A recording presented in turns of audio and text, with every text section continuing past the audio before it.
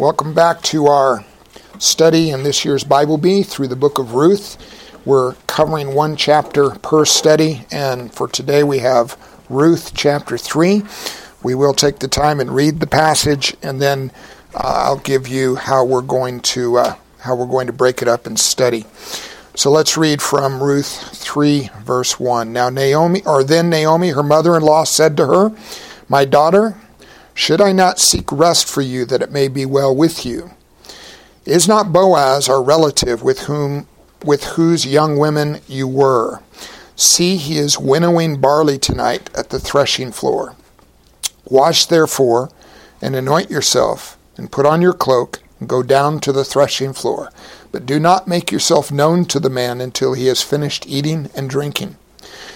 But when he lies down, observe the place where he lies, then go and uncover his feet and lie down, and he will tell you what to do."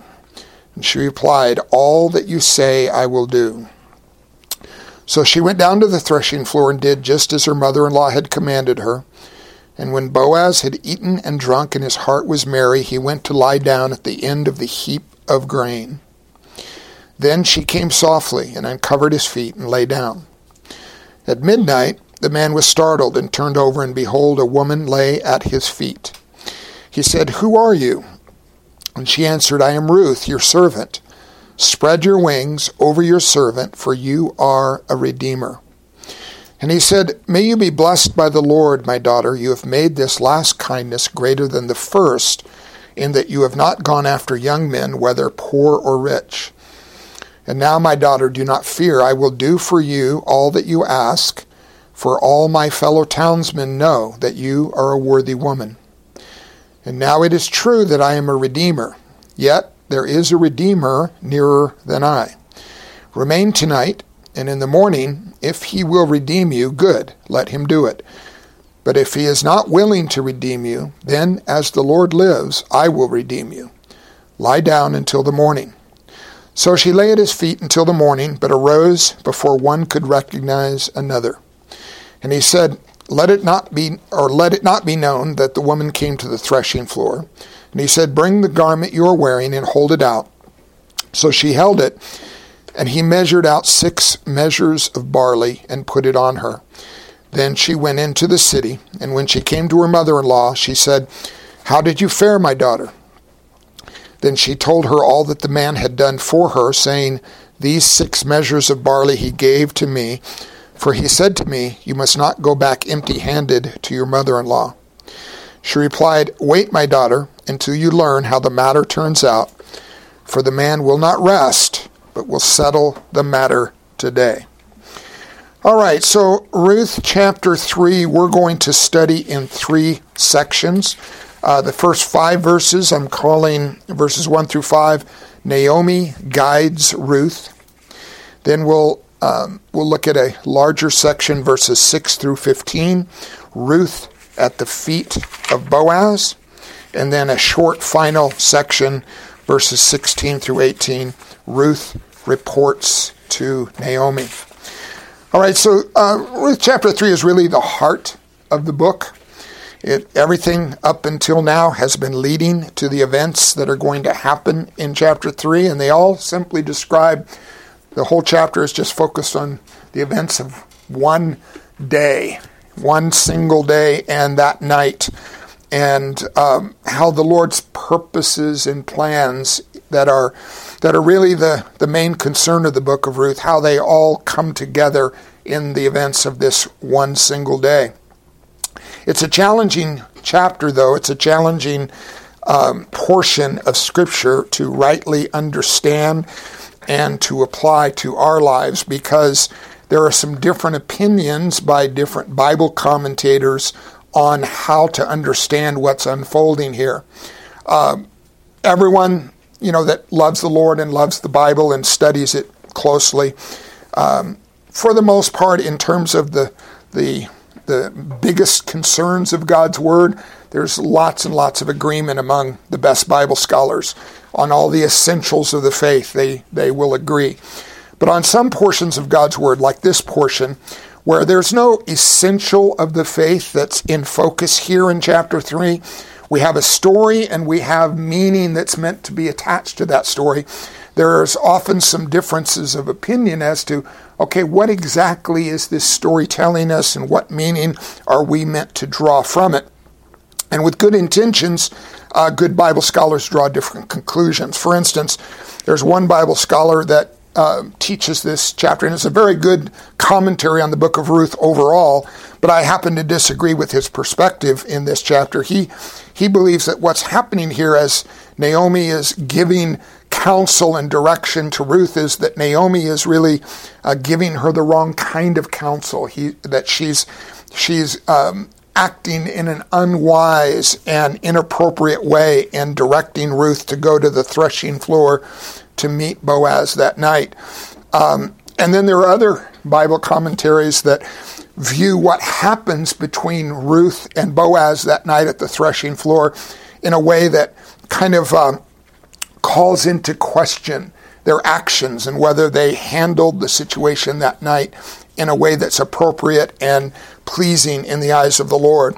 So I disagree with both of those perspectives. I think there's nothing in the chapter or anywhere else in the book of Ruth that calls into question what direction Naomi gives to Ruth.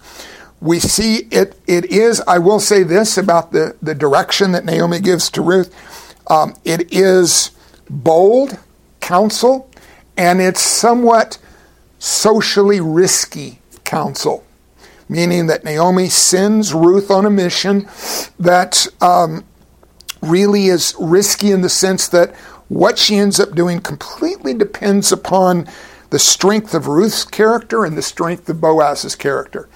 And if either one of them is weak in character and not walking faithfully with the Lord, what Naomi counsels Ruth to do could end up in a disastrous circumstance for both of their lives.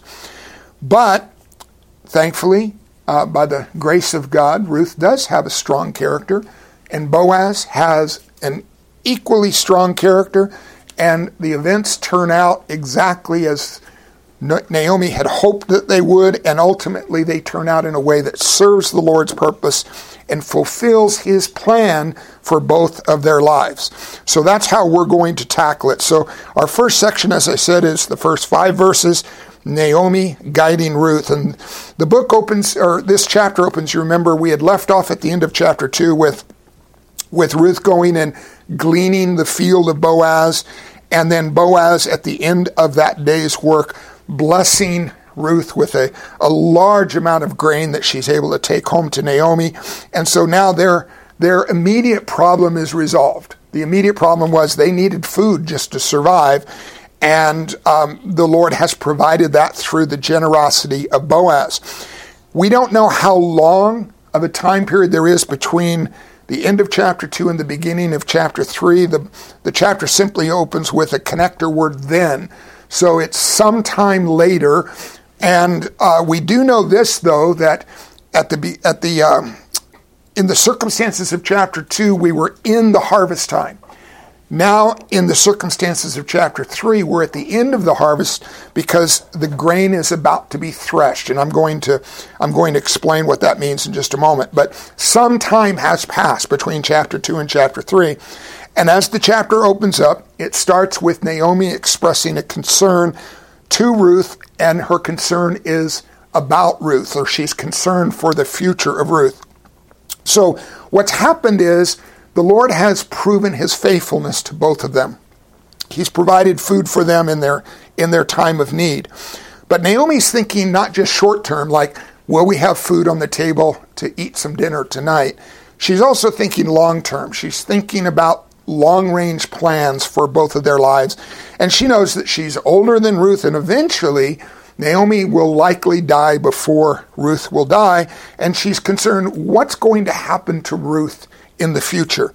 And so she says this to Ruth at the beginning of the chapter, "My daughter, should I not seek rest for you, that it may be well with you?" Now, she had mentioned this concern all the way back in chapter 1. Let me just turn back and reread a verse from chapter 1. Chapter 1, verse 9. And this was back when they were still in Moab. And the circumstance at this moment is Naomi's husband has died, and both of the husbands of her daughters-in-law have died. And she is with or in a relationship with both of her daughters-in-law. But she instructs both of them to return to their homes, to their parents' homes, remember. And she says this to both daughters-in-law in verse 9. The Lord grant that you may find rest, each of you, in the house of her husband. She's intending to send them back home so that they can, in a sense, restart their lives and find a new husband among the men of Moab. And you remember that the one daughter-in-law followed that instruction, and she actually went and returned to her parents' home. But the other one, which is Ruth, stayed with Naomi and journeyed with her now all the way back to Bethlehem in Israel. So here in chapter 3, we see that Naomi is still concerned for the same thing for Ruth's future, and that is that she wants to seek rest for her. Now, the word rest here, it's an important word. It's a biblical concept, and it's something that is one of the themes that continues all the way through God's word. For instance, when the Lord led the children of Israel out of Egypt, and when he brought them across the Sinai wilderness, all of that effort was in order to eventually bring them to the promised land, where they would find in the promised land rest. Same word, same concept. The goal being, rest describes a place of security, a place of safety, a place of prosperity, a place where you can settle down and make your home for the rest of your life. Naomi at this point in the story recognizes that Ruth has left her place of rest, which was in Moab, and she is connected now to Naomi permanently. But Naomi is not in a position to be able to provide that level of restful circumstance for Ruth. So she's concerned what's going to happen in Ruth's future. Now, in this circumstance, she understands that Ruth will find rest if she can find for Ruth a godly husband to take the place of the husband that she had lost in Moab, which was, of course, Naomi's son.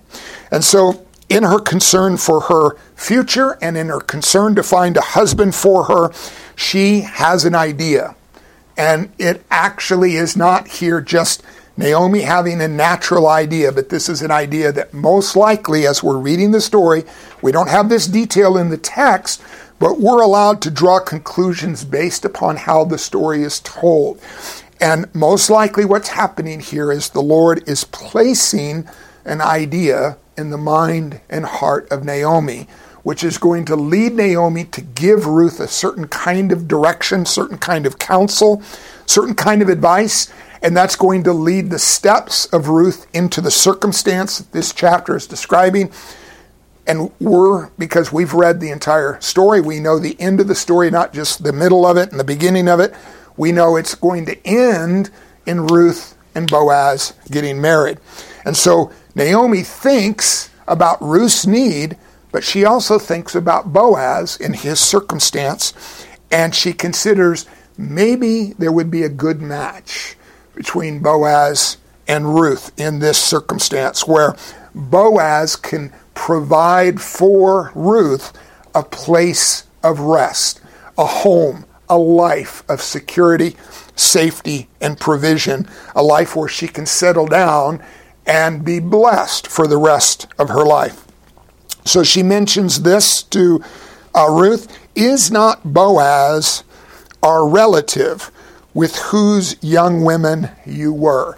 Now the description of with whose young women you were, you remember from the previous chapter where she went to glean the field, that Ruth stayed with in the field the group of young women that would come behind the reapers, and then they would gather the stalks of grain into bundles.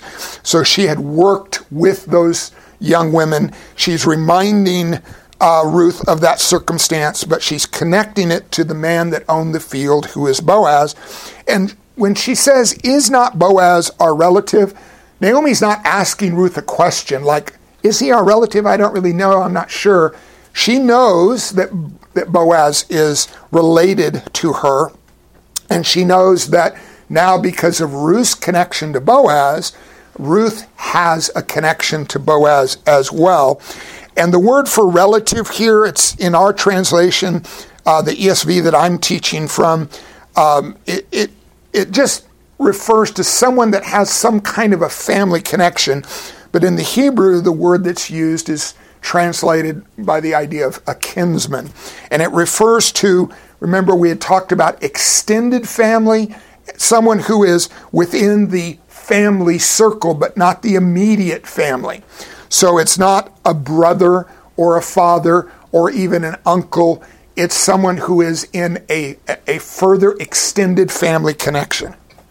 Now, in that mention of Boaz being our kinsman, Naomi mentions Boaz in that perspective on purpose, and she is thinking of something that's super important and was well understood by the people of that day within that culture, and had probably already been described to Ruth at this point by Naomi herself. And that is what we understand to be the law of the kinsman redeemer. Now that law, which I'm going to give you some Bible references to where you can find that law was a part of the culture of Israel in those days. It's no longer part of our culture today. But it's part of the Hebrew culture in those days because God ordained for it to be part of their culture. He commanded it to be part of their culture. Now, I'm going to give you 3 passages. We won't take the time to go and turn to them and read them. The first 2 I'll explain to you what part of the law is in focus, and then the third one from the New Testament, we'll actually turn and read that one. So the first passage where we learn about the law of the kinsman redeemer is from the book of Leviticus. It's a large section. It's Leviticus chapter 25, verses 23 to 55. And it's really a set of laws that are described in Leviticus 25 there. They had to do with the obligation of a kinsman to redeem a near relative's property in a circumstance where that property could be lost to that family. It required someone in a family relationship to, in a sense, step up and take responsibility to help a near kinsman in their time of need by redeeming their property. In a sense, purchasing their property for them. Now, in the second passage, Deuteronomy chapter 25, verses 5 through 10, the other part of the kinsman redeemer law is in focus, and that had to do with, and that portion describes redeeming a near relative's widow. So the circumstance there is if one of the women of Israel loses her husband, he dies, then if she was young enough to remarry, then a near relative in the family circle would be responsible to then marry her and to provide a child for her, and then that child would be raised in the name of the dead relative's family, so that the family could continue in Israel and have its continuing history. So in this circumstance, what Naomi is thinking about is she's thinking about both parts of this law of the kinsman redeemer. So her husband, and we'll find this out later in the next chapter. This will be highlighted in chapter 4. This is just a little bit before we get there.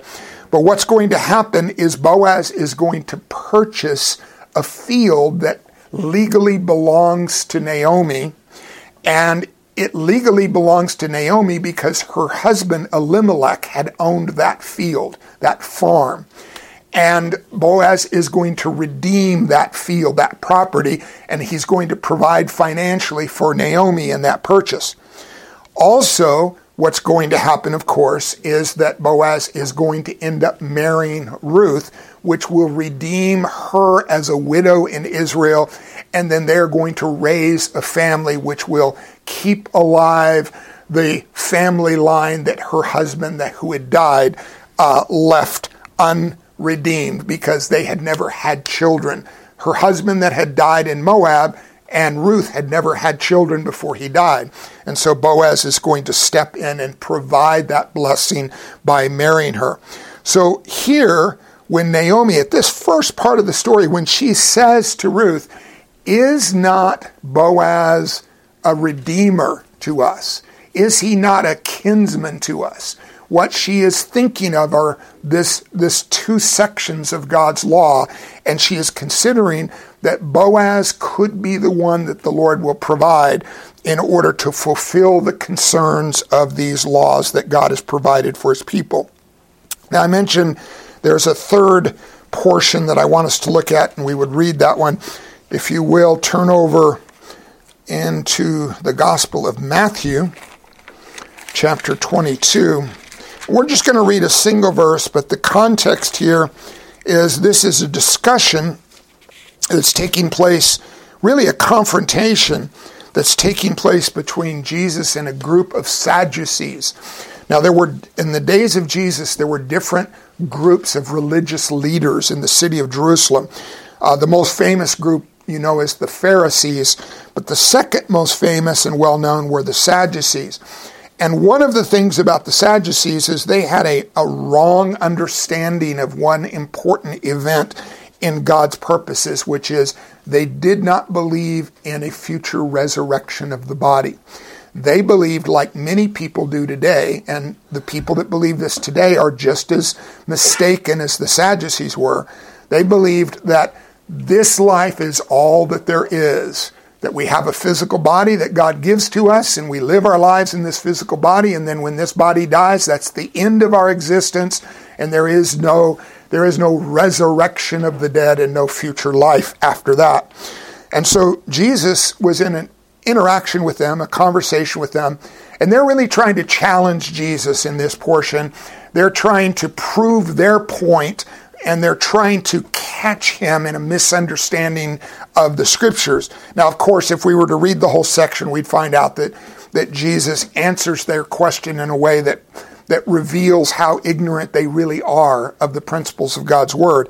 But the verse that we're going to look at is just a single verse, verse 24, where the Sadducees here are speaking to Jesus, and they say this, "Teacher, Moses said," so this is referring to the laws of Moses, "Moses said, if a man dies having no children, his brother must marry the widow and raise up offspring for his brother." So we see that this was an ancient commandment going all the way back to the days of Moses, but hundreds of years later, it was still very much in the awareness of the people of Israel, and so much so that in the days of Jesus, which is hundreds of years after Moses, there's still a discussion about this principle that is derived from an understanding of God's commandment to Israel through Moses. All right, so let's head back to Ruth, and we'll continue our study. So the main point of me going into all that background and all that detail is to just make you aware of what Naomi is thinking about when she refers to Boaz as, "Is not Boaz our kinsman? Is he not a near relative?" And the implication is that therefore he would be accountable to step up and function or act as a redeemer for you, Ruth, in your circumstance of being a relative, and for me in my circumstance of owning this field, and he would be available to purchase it. Now, that law, in both of those portions, in Leviticus and in Deuteronomy, was a very practical and needed provision of the Lord for a group of people that were in greatest need in Israel. Those that had been widowed and those who were therefore in a place of true need in their life. So the Lord was graciously providing for his people. But the law of the kinsman redeemer, and this is really the main point of the book of Ruth, the law of the kinsman redeemer also served a very important spiritual purpose. It served a symbolic purpose. And what we're going to see is the law of the kinsman redeemer was pointing at a saving event, and it was pointing in two directions at the same time. It was pointing back in history to something that had happened before this time, and it was pointing forward in history to something that had not yet happened. So, in what sense is the law of the kinsman redeemer pointing backwards in time? Turn with me, if you would, back to the book of Exodus for a moment, and we're going to read just one verse from Exodus chapter 6.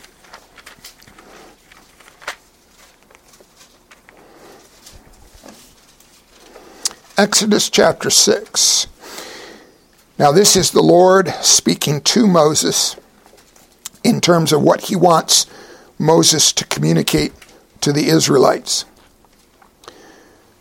The Lord speaks in verse 6. Say therefore to the people of Israel, I am the Lord, and I will bring you out from under the burdens of the Egyptians, and I will deliver you from slavery to them, and I will redeem you with an outstretched arm and with great acts of judgment.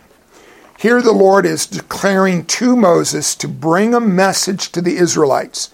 And as Moses was to bring that message, the present circumstance, as the Lord is speaking, the present circumstance of the Israelites was one of slavery. They were enslaved to Pharaoh in the land of Egypt, and they were not free to leave. They were not free to live their lives in the way that they chose, and they were not free even to live their lives in the way that the Lord wanted them to live their lives. And so the Lord's intention was to save them from their circumstance and to deliver them out of Egypt, to eventually cause them to travel through the wilderness and reach the promised land. But as the Lord is summarizing all of what his actions will mean if he delivers the children of Israel from Egypt and brings them to the promised land, he uses one key word to describe his actions in verse 6. And that one key word is redeem. I will redeem them.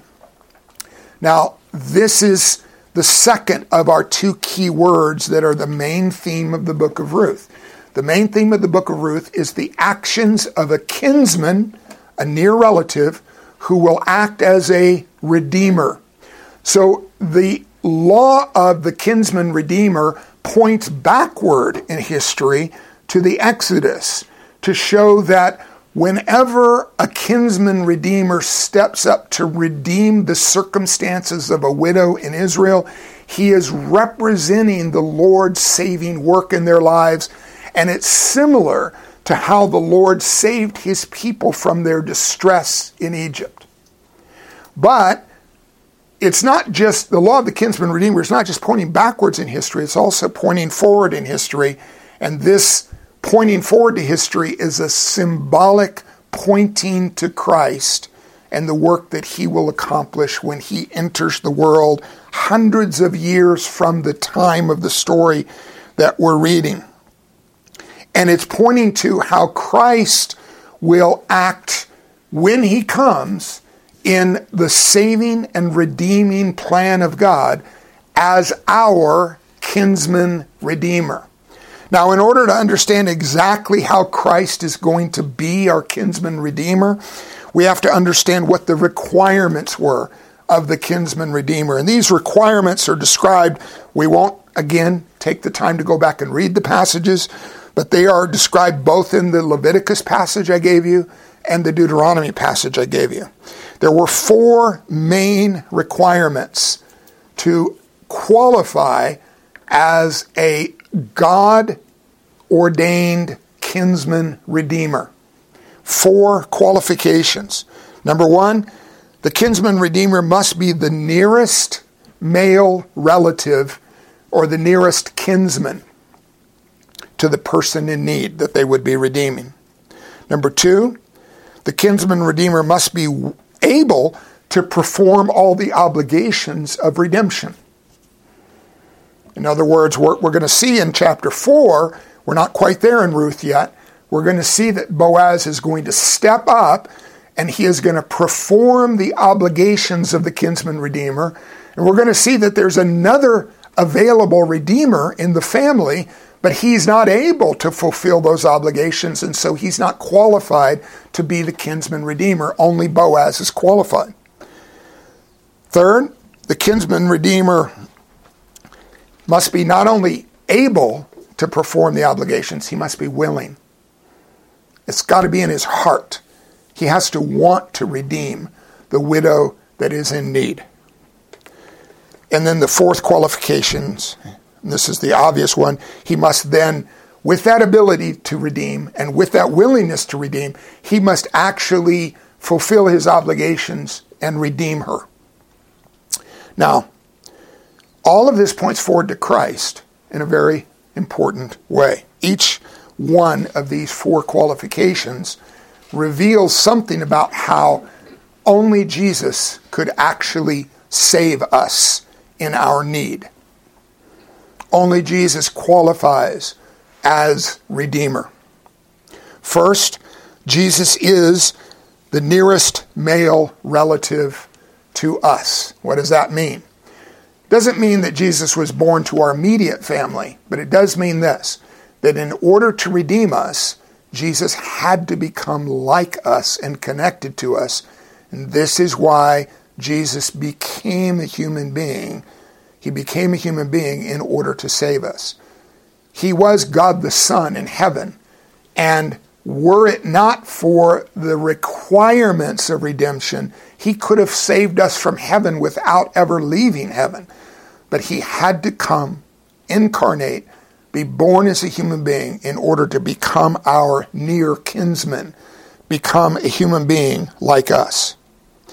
Second, the ability to perform the obligations. Was Jesus able to redeem? And the answer to that is, not only was Jesus able, he's the only person in all of history that's able to redeem. Why?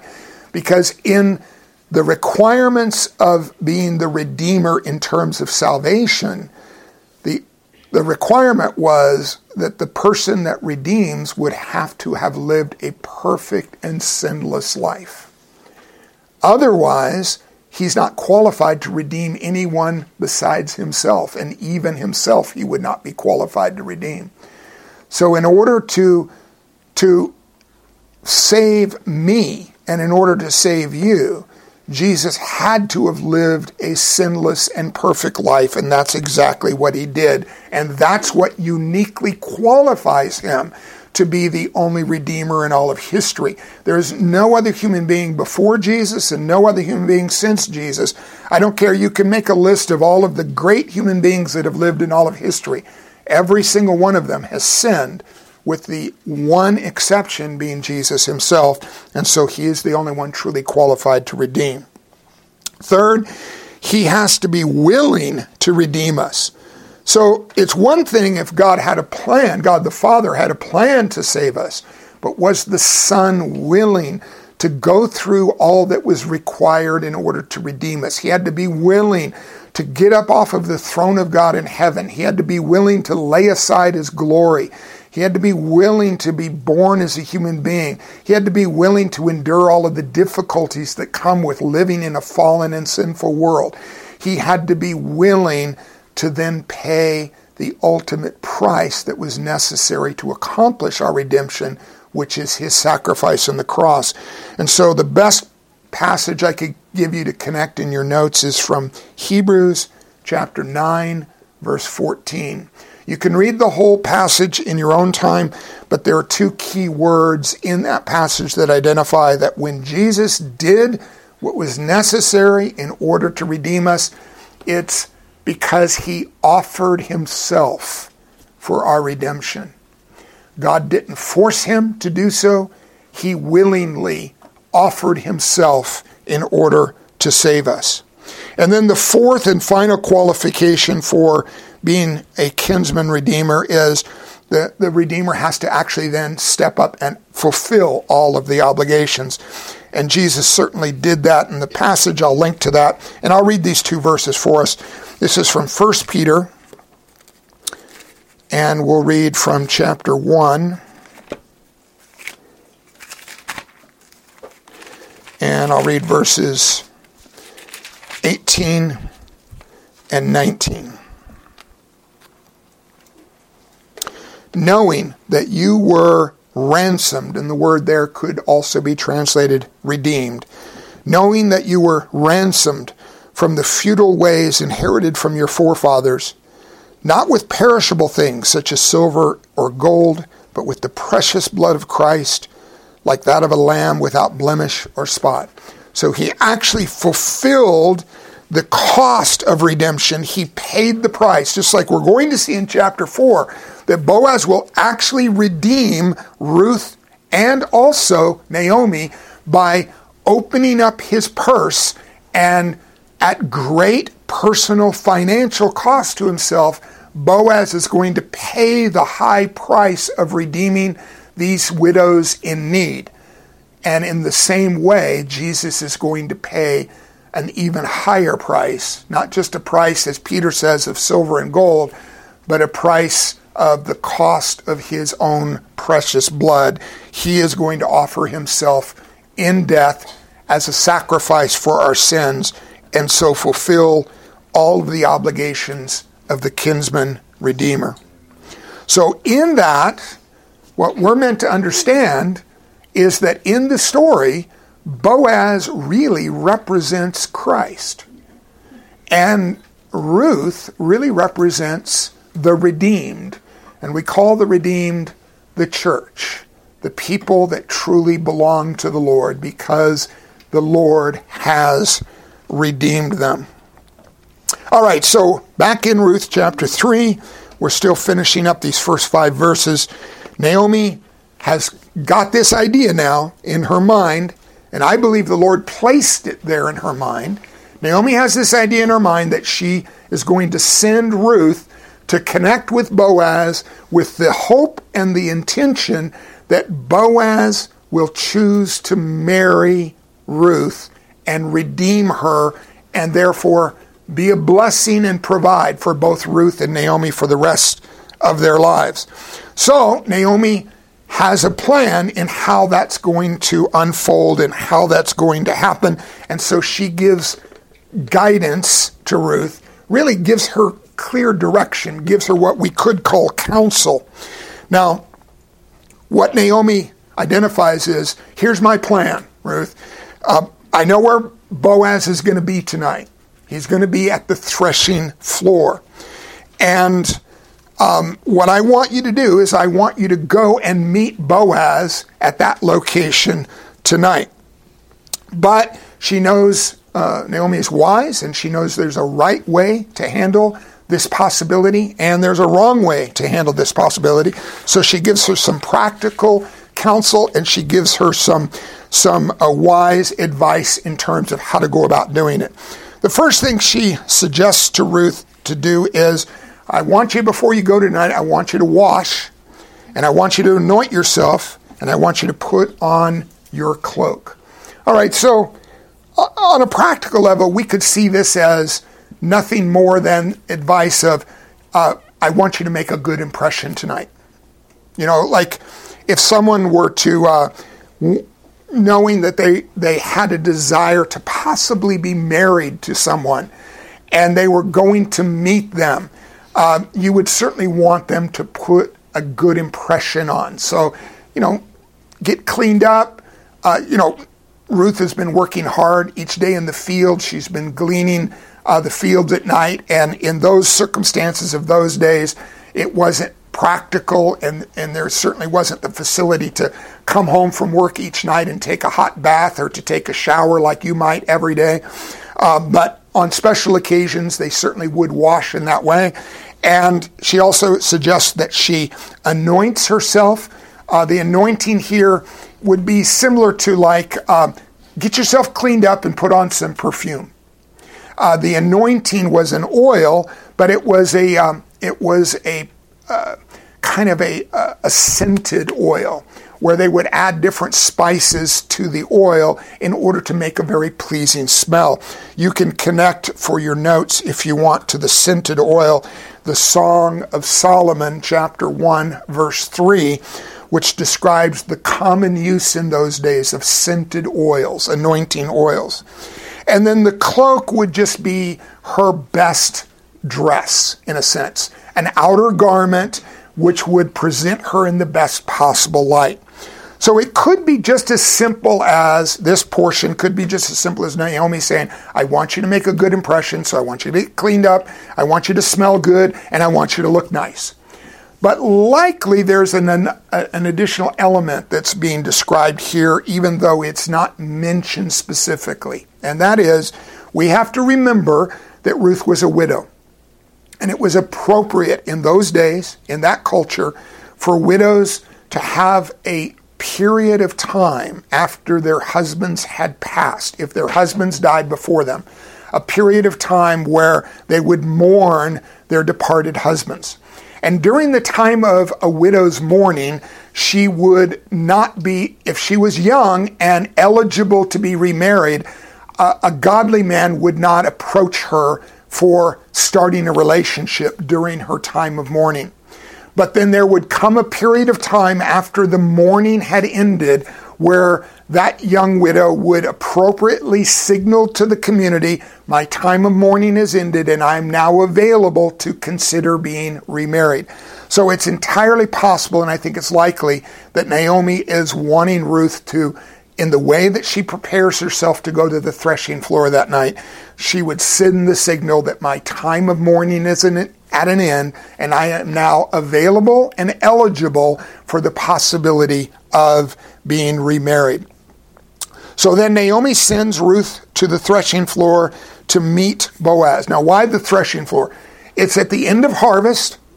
During the harvest, all the work was done in the fields where the grain was actually growing. Remember, the reapers, the young men would go through the field, and with cutting implements, they would cut the grain.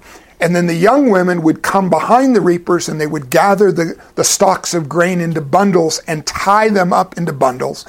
And then at the end of the harvest time, the actual work of cutting and bundling the grain, those bundles would be carried to a different location in town, and that location would be what was called a threshing floor. The threshing floor was basically, it could be a hard compacted dirt, or it could be like a stone floor, but it was a place where they would lay all the bundles out on the ground, and then they would use various methods to actually beat the grain. And the reason they're beating the grain is the grain grows in these long stalks, and the grains are just these little grains that are kind of held in these stalks. So they would beat the grain in order to separate, kind of loosen the grain from the stalk so that the grain would fall to the ground, and then the stalks would be there laying next to the grain. And then after threshing, the threshing was the beating portion, there would come the winnowing. The winnowing is where they would take what we would call like a pitchfork, and they would use this pitchfork to take the entire mixture of both the stalks and the grain and throw it directly up in the air. And the reason they would throw it in the air is the breeze that would come at night would then blow the lighter stalks away from the pile, and the heavier grains of whatever they were growing, in this case it's barley, would fall to the ground in a pile. And then later they would come along, and the stalks that had been blown to the side, they called the chaff. They would gather that into piles, and some of it they would feed to their animals, and some of it they would use for fuel for their fires. And the grain, which was left in a pile, they would then gather up, and that's, of course, the whole reason for the crop. That's the whole reason for the harvest. They would eat that and sell some of it, and that's how they would make their living.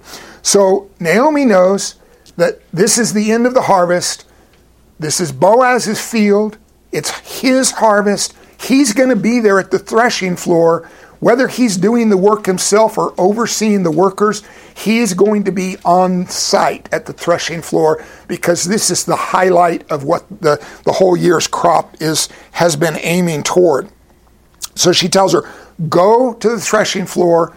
Boaz is going to be there, but she gives her Ruth a very special instruction. She says, I don't want you to just walk in and announce your presence or make yourself known to Boaz. In other words, go to the threshing floor, but kind of hang out in the background and make sure that he doesn't see you or know that you're there yet. And she was to wait until the end of the work that night. And at the end of the work that night, what would happen is they would have a meal, and Boaz would eat food, he would have his drinks for the night, and then he would lie down and go to sleep at the end of his long day's work. But he would be, as Naomi describes it, he would be merry. And what she means by that is what we would call he'd be in a good mood. The reason he'd be in a good mood, he's just reached the harvest, which is the whole goal of his financial year. Plus, he's got a full stomach from his meal, and he's going to be in a good, happy mood, and then he's going to lay down and have a good, deep, restful night's sleep that night. So I want you to wait until the end of the workday. I want you to wait until he's had his meal. I want you to wait until he lies down. And then I've got a very special instruction. You're going to have to pay close attention to this, and that is you need to watch and see where he lays down for the night.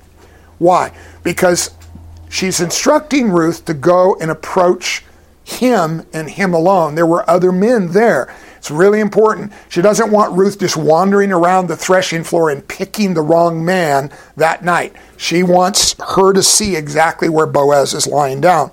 So when he lies down, and the implication is wait until he falls asleep. Then here's what you're going to do. Now, her counsel at this point is the part in particular that some Bible teachers, some Bible scholars have a problem with, because it seems a little bit too risky in terms of what she's advising and counseling Ruth to do. And I agree that it is risky counsel, but it's only risky if Ruth has a poor character or Boaz has a poor character. If either one of them is not a good person in their heart and not really committed to the Lord and his ways, this could be a problem, because it's going to happen in the middle of the night. But if Ruth has a strong character, which we see all the way through the story that she does, if Boaz has a strong character, and we see all through the story that he does, then this has the real potential to turn out exactly the way Naomi is hoping that it will.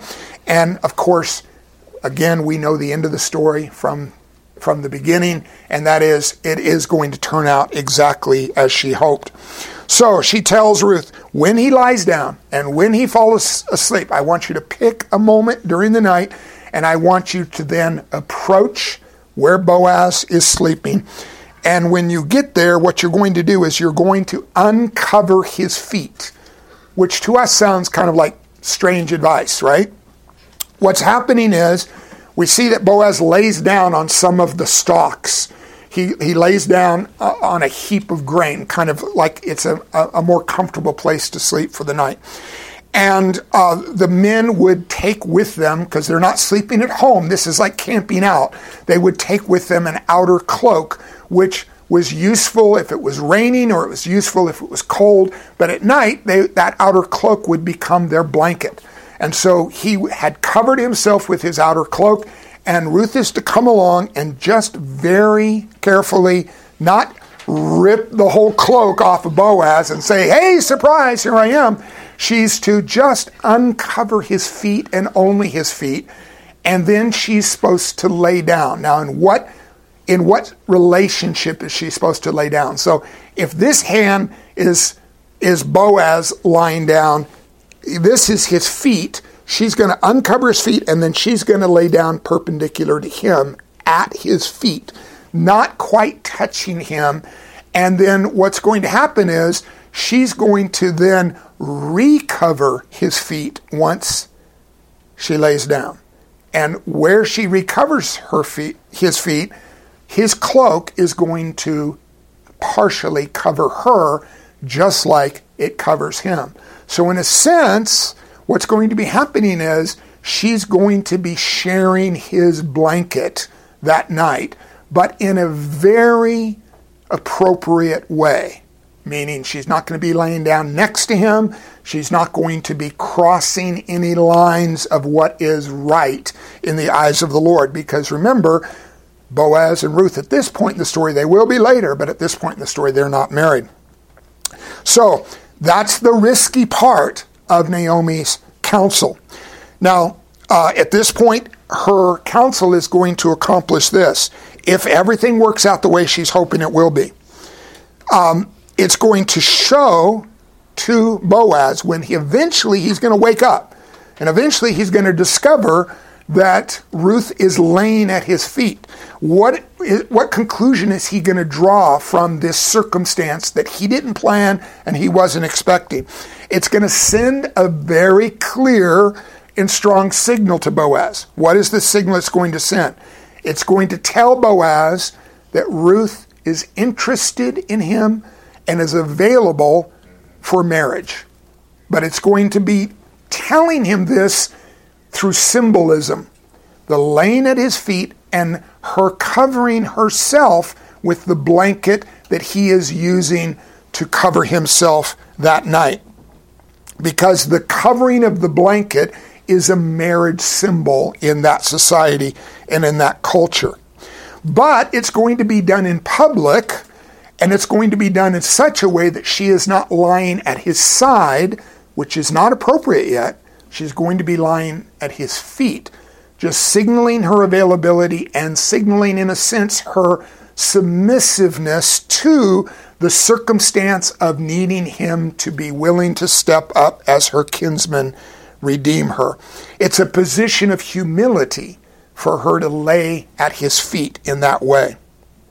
Now, at this point, Naomi's given all of her counsel to Ruth, and Ruth has two options.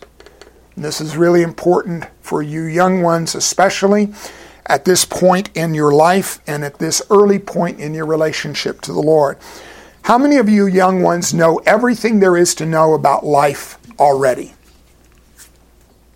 How many of you young ones know everything you can possibly know about life already? How many of you know everything you should know about the ways of the Lord? How many of you know everything that should be known about how to walk in your life path that's ahead of you in a way that's both pleasing the Lord and fulfilling the Lord's purpose for your life? And the answer is, as young ones, we don't know a lot that we later will come to know. And so it's super important when we're young in life to have access, if the Lord will provide it, to what we call godly counselors. Those that are more mature than we are, those that have learned more than we've learned, those that understand more than we understand, that know more than we know, and that they would be willing to offer advice, direction, and counsel to us. But when they do, like Naomi has done for Ruth, we have two choices. And they're really at that point only two choices. But you're in a position when someone that's older, wiser, and spiritually more mature than you offers you godly counsel like Naomi has done for Ruth. Your two choices are, I will follow your counsel, or I will disregard your counsel. What does Ruth choose in this circumstance? She chooses to follow the counsel that Naomi gives her, and she says these words, all that you say, I will do. And in that we see revealed once again the wonderful heart that the Lord has given to Ruth. She's wise beyond her years. She doesn't know everything that Naomi knows, but she knows enough to trust Naomi as a godly counselor and influence in her life. And here's what's going to happen from this point in the story forward. And it only happens because Ruth says these words, all that you say, I will do. She follows her counsel, and because she follows godly counsel that the Lord has provided for her through Naomi, her life, Ruth's life, is going to change for the better for the rest of her life. Her life will be so much better because she's followed godly counsel than it would be had she just decided, that's an interesting idea that you've got there, Naomi, but I'm going to just handle things my own way. She submits and follows the direction, and the Lord blesses her by following that direction, and her life is about to change for the better forever. And interestingly, not only is Ruth's life going to be blessed because she follows Naomi's counsel, Naomi's life as the counselor is also going to be blessed because she's given right counsel and Ruth has accepted it and followed right counsel. Now, there are times when godly counselors will offer you counsel and you will be tempted to just decide for yourself, I'm not going to listen to that. I'm just going to do what I want to do. And I will just tell you, based upon this passage and many others in God's Word, when you disregard godly counsel, it's always going to end up worse for you. There's always going to be consequences when you disregard God's wisdom and God's direction that He provides for you through those that you should trust to give direction to your life. All right, our next section then, verses 6 through 15. We start this section with Ruth following the instructions of Naomi. She hears the counsel that Naomi gives her. She receives it in her heart. She acknowledges, this is wise, this is good. But what's even more important is she goes and follows the counsel. She actually puts it into practice. Now, I've been counseling people as a pastor. I've been involved in lots and lots of counseling moments over the last 32 years of ministry. And my worst experiences have been as a counselor when I've given good and godly and wise advice from God's Word to the people that are seeking it. And they'll sit in front of me at times and nod their head and say, you're right, that's wise, that's good, that's exactly what I should do.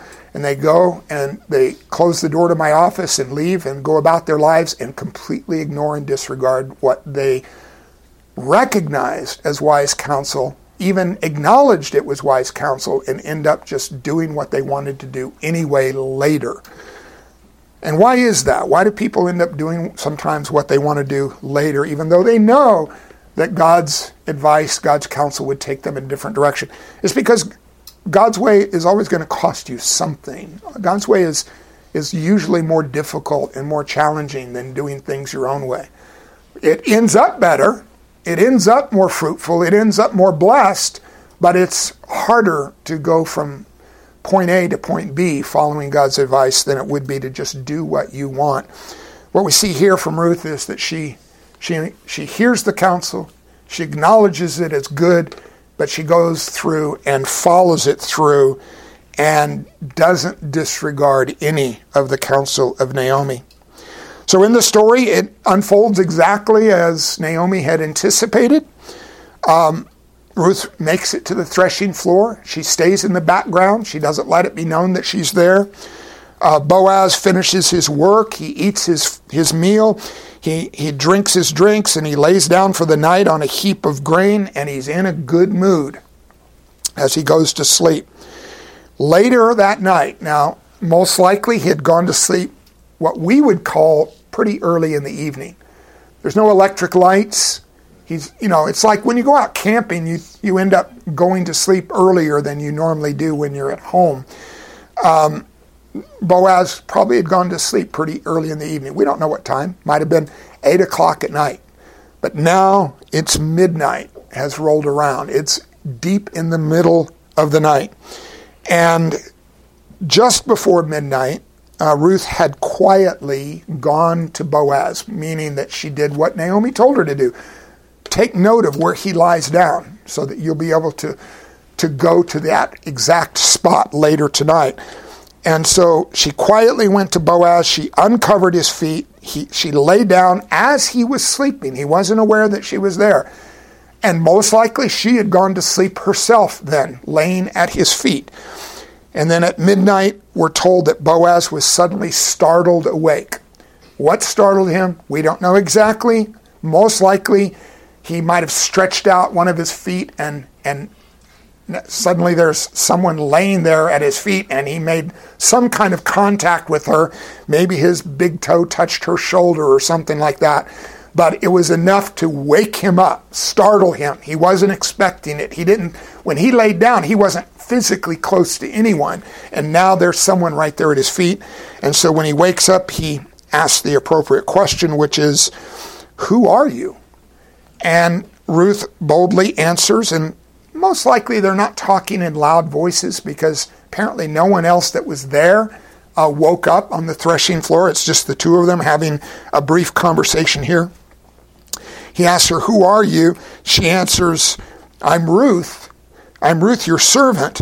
But what I want you to notice, and look specifically at verse 8, if you've got your Bible open, chapter 3, verse 8, I want you to notice how this scene is described.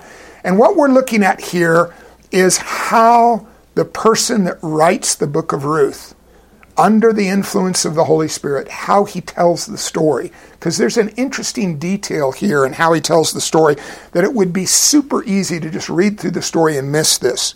Look in verse 8. At midnight, the man was startled and turned over, and behold, a woman lay at his feet. So how are Boaz and Ruth described in verse 8? They're not named, they're simply described.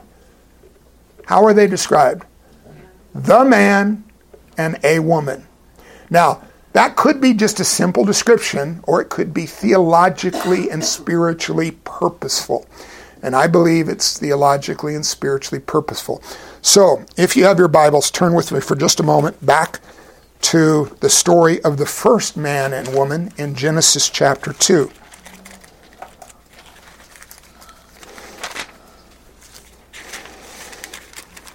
Many times in God's Word, there are these hidden connections to other portions of God's Word. Hidden in the sense that, not that God doesn't want us to find these connections, but a casual reader will read right past them and not see these connections. So Genesis chapter 2, and I'm going to read just a single verse, and this is the story, of course, of Adam and Eve. We're going to read verse 22. And this is the point at which the Lord is going to make Eve. And the rib that the Lord God had taken from the man, he made into a woman and brought her to the man. Now, neither of these two key characters is named in Genesis chapter 2 at this point in the story, but they are described. And how are they described? They're described as the man and a woman. Going back then to Ruth chapter 3, verse 8. At midnight, the man was startled and turned over, and behold, a woman lay at his feet.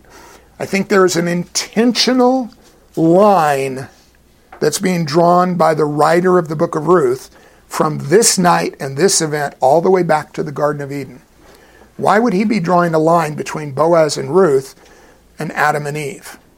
The point is that when Adam and Eve's story started, the Lord was right there in the midst of that circumstance. He was bringing these two together because he was starting history as we know it with the story of Adam and Eve. And now, what we see, even though it's just a simple description in verse 8, what we see happening is the Lord God is in the midst of this circumstance that's happening between Boaz and Ruth, and the Lord is the one that's bringing the two of them together, just like he brought Adam and Eve together. And by bringing these two together, he's starting a new history. The story that started in the Garden of Eden with Adam and Eve is continuing, but a new chapter is starting here. Because this new chapter is going to lead directly to King David, who is one of the most important characters of all of Old Testament history. And then beyond King David, this story of Ruth and Boaz coming together is going to lead directly to the entrance of the Lord Jesus into this world, because they are his great-great-great-great-great-great-great-grandparents. And so God is starting a new chapter of the story of redemptive history by bringing these two together that night. Now, Ruth answers his question, "Who are you?" She says, "I am Ruth, your servant," again displaying her humility in the circumstance. And then at this point, Ruth makes what I'm going to call a bold declaration. And it's really it's really a request. She is going to ask Boaz to do something special for her, show her a special favor by embracing a new relationship with her. She says to Boaz, "Spread your wings over your servant, for you are a redeemer." Now there's two parts of this. One is the specific request.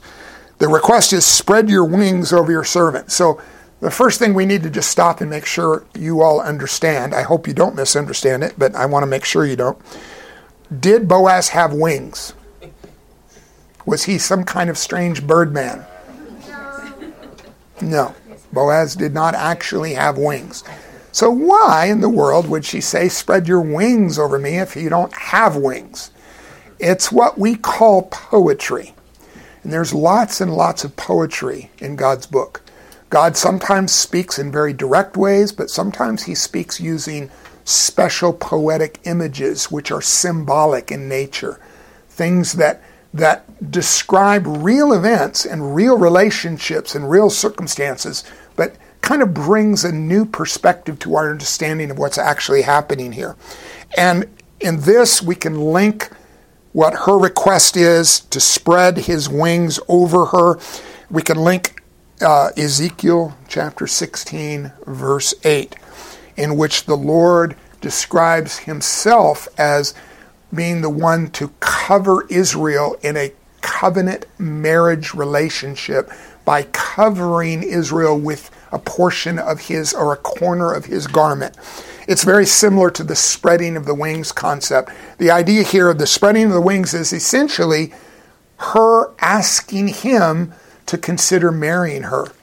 This is a marriage proposal, but not in the sense of she's in charge of this relationship going this direction, but in the sense of her boldly letting Boaz know, I am available to marry, I am interested in being married, and I would accept it if you were to be the one to ask me to marry you. That's the boldness of her request. And then the reason that she gives for her request, and this explains to Boaz why she's saying this to him rather than any other of the men that are there at the threshing floor that night, is you are a redeemer. She is referring to the law of the kinsman redeemer that apparently Naomi has explained to her from the laws of Moses. And she is letting Boaz know that Naomi knows that you're a redeemer. I now know that you're a redeemer. You know God's law. You know that you're in the position of a redeemer. So that's why I'm coming to you rather than to any of the other young men in town. I'm coming to you because God's law requires me to approach you, but I accept that. I embrace that, and I am ready for that to happen in our relationship and in our connection. Now, how does Boaz respond? He gives to Ruth a clear and wise answer to her request. First, he says, may you be blessed by the Lord. Meaning he saw her actions that night as righteous, as pleasing to the Lord. He didn't, apparently, and he's a godly man, he didn't see her actions in uncovering his feet and laying down at his feet as inappropriate or crossing the line. He saw that she handled things boldly, courageously, but also appropriately and wisely. And so he blesses her in the name of the Lord. He was impressed by her courage and her wisdom.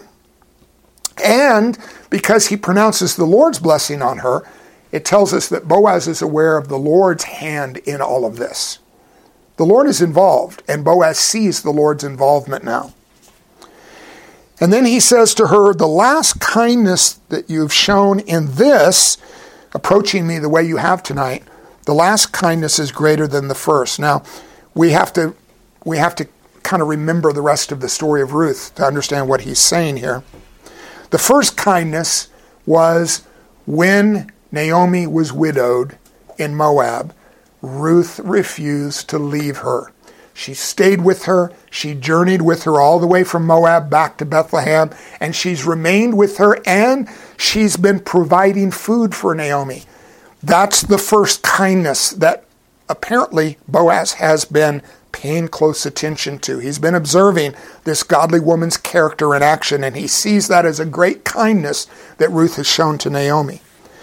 But now, what she's done that night, he sees as an even greater expression of the kindness of her heart.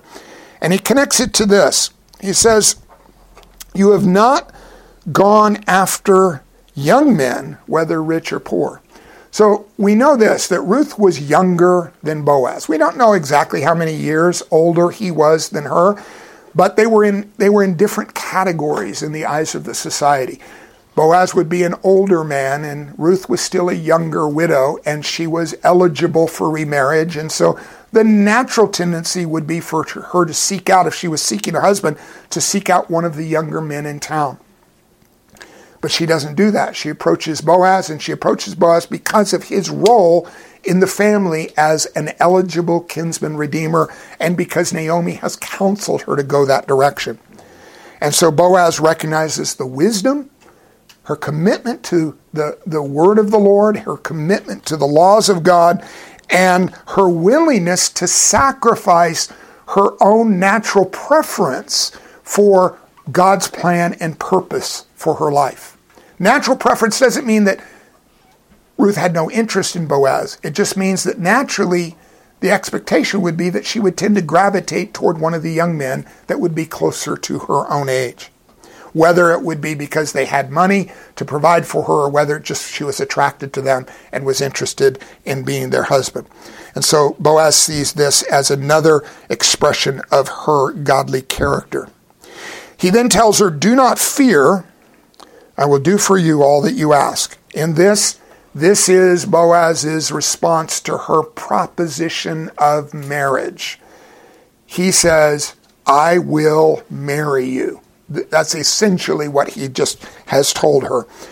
But he also adds, "I'm aware that you have a really strong reputation in the town. Now, you've been here for a period of time. You've been here through the whole gleaning of the harvest. You've been hardworking. People have noticed that. People are aware of how kind you've been toward Naomi. You're a good woman, and I certainly would want to marry you from that perspective of you being a worthy woman." It just tells us in terms of, all of you younger ones at some point will grow up and you're going to reach a marriageable age. And when the time comes for you to marry, you'll have to decide, who am I going to marry? There's one key word from this passage that should give you advice from God's perspective, that should rule over all of the options that you have in front of you. Because there's a whole world full of people that you could possibly marry. How should you narrow down that list of possibilities? Boaz said, "I know that you are a worthy woman.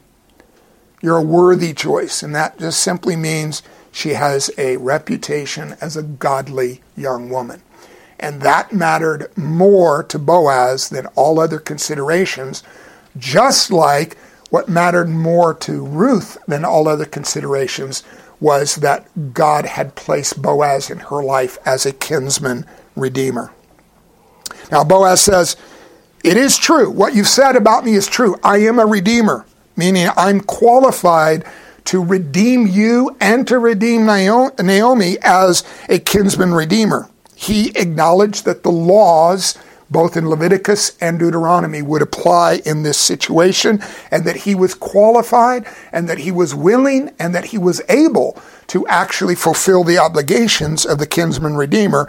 But there's just one complication that Boaz was aware of and Ruth did not know about yet. That one complication is, he says, "Yet there is a redeemer nearer than I."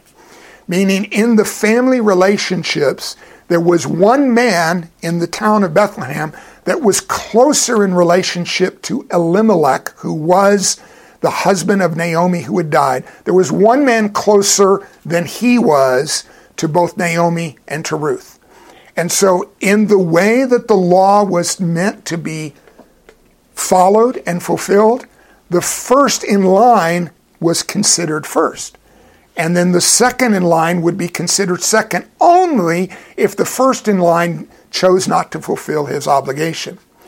The first in line was not required to fulfill his obligation, but he had the option and the opportunity to fulfill that obligation.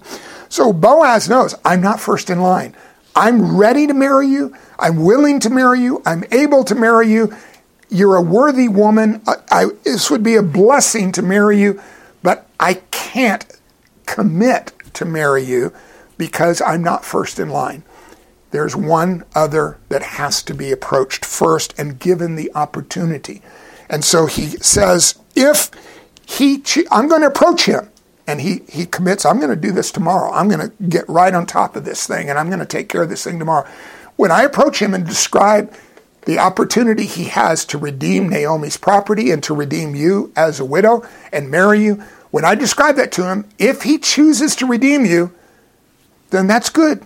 And the Lord will have provided for you, and the Lord will have blessed you in that result. And I will back out of the situation at that point, and I'll be blessed to know that you're provided for and you're blessed. This is Boaz showing that he's trusting the Lord in this circumstance. If the Lord is bringing this together, then it's going to happen because the Lord is in it.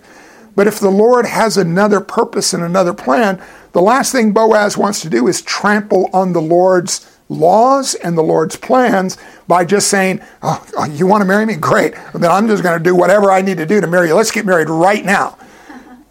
He is willing to wait and see how the story will unfold with the Lord in charge of the whole situation.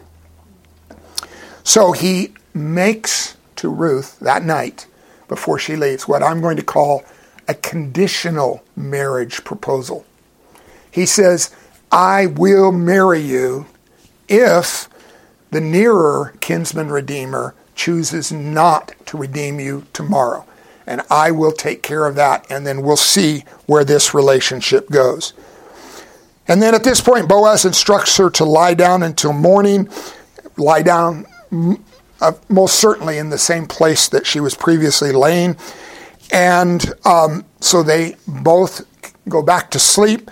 And then early the next morning, Ruth rises up to leave while it's still dark, and the text tells us, as the story unfolds, she does that when it's still dark enough not to be recognized by the other people. Now, is she hiding because they've done something wrong?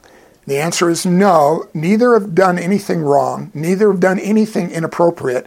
But other people don't know that they haven't done anything wrong. And other people don't know that they haven't done anything inappropriate.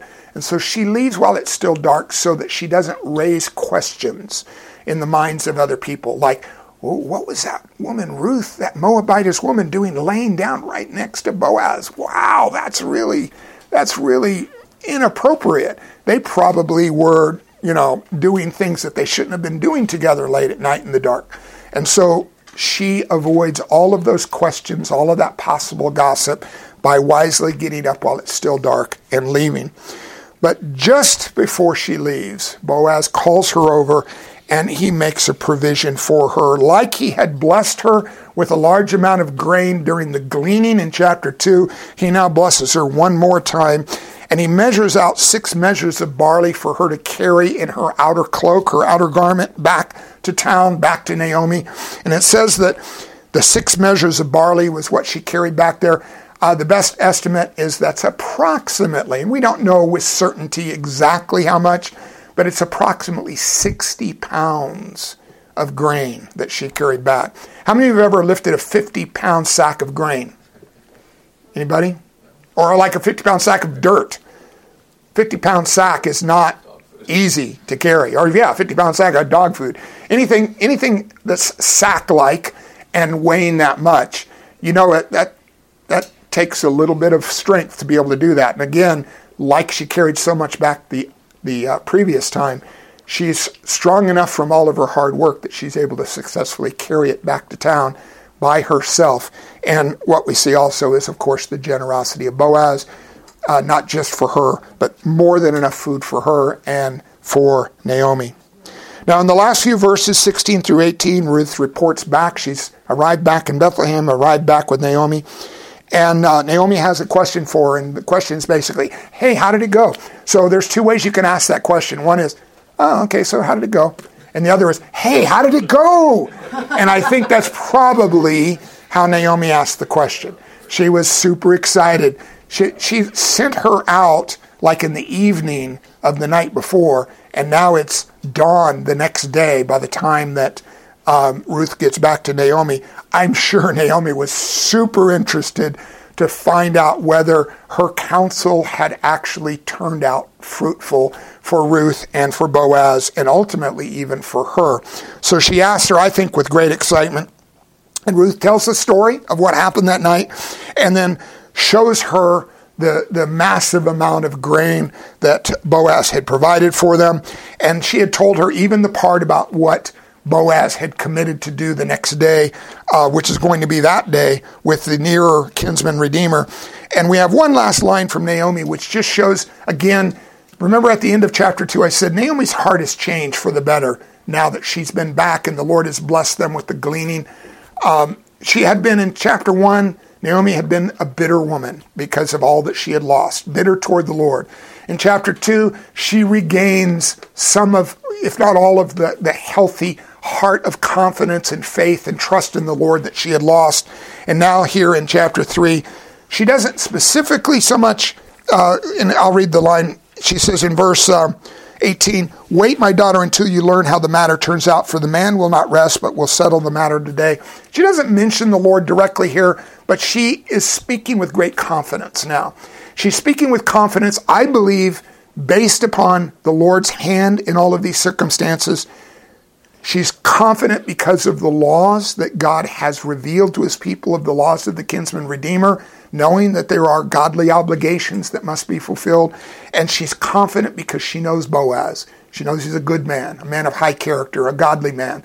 And if he said, look, I'm going to first offer the redemption option to the nearest kinsman redeemer, so that'll turn out well for both of these women if that happens, but it'll turn out even better if he refuses it and then Boaz steps into the role. He's already made the promise that he will redeem if it comes to him. And so Naomi is confident and basically is telling Ruth, let's see what unfolds in the events of this next day. All right, so that brings us to the end of our study in chapter 3, and that leads us to the grand finale, really the wonderful end to the story that's ahead of us in chapter 4. And I'll see you back here, Lord willing, in 3 weeks after our break, and we'll finish our study in the book of Ruth together.